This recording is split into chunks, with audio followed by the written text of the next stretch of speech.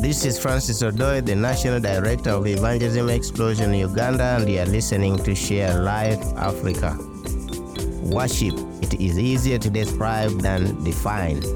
There are 5 means of growth that help us grow spiritually: Bible, prayer, worship, fellowship, witness. Today, I want to talk about what it means to worship.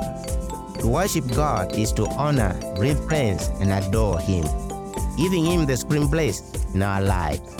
Worship deepens our relationship with our Lord. Let me emphasize 2 important avenues of worship.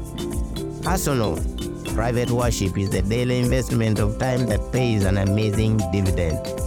With your Bible and your prayer list, this one-on-one encounter with Jesus is rich and rewarding. It is the place where His grace and strength come into our lives every day. Corporate worship is a gathering together of God's people at church to engage in prayer, music, and teaching of God's Word. Taken together, these 2 provide for a necessity of spiritual growth.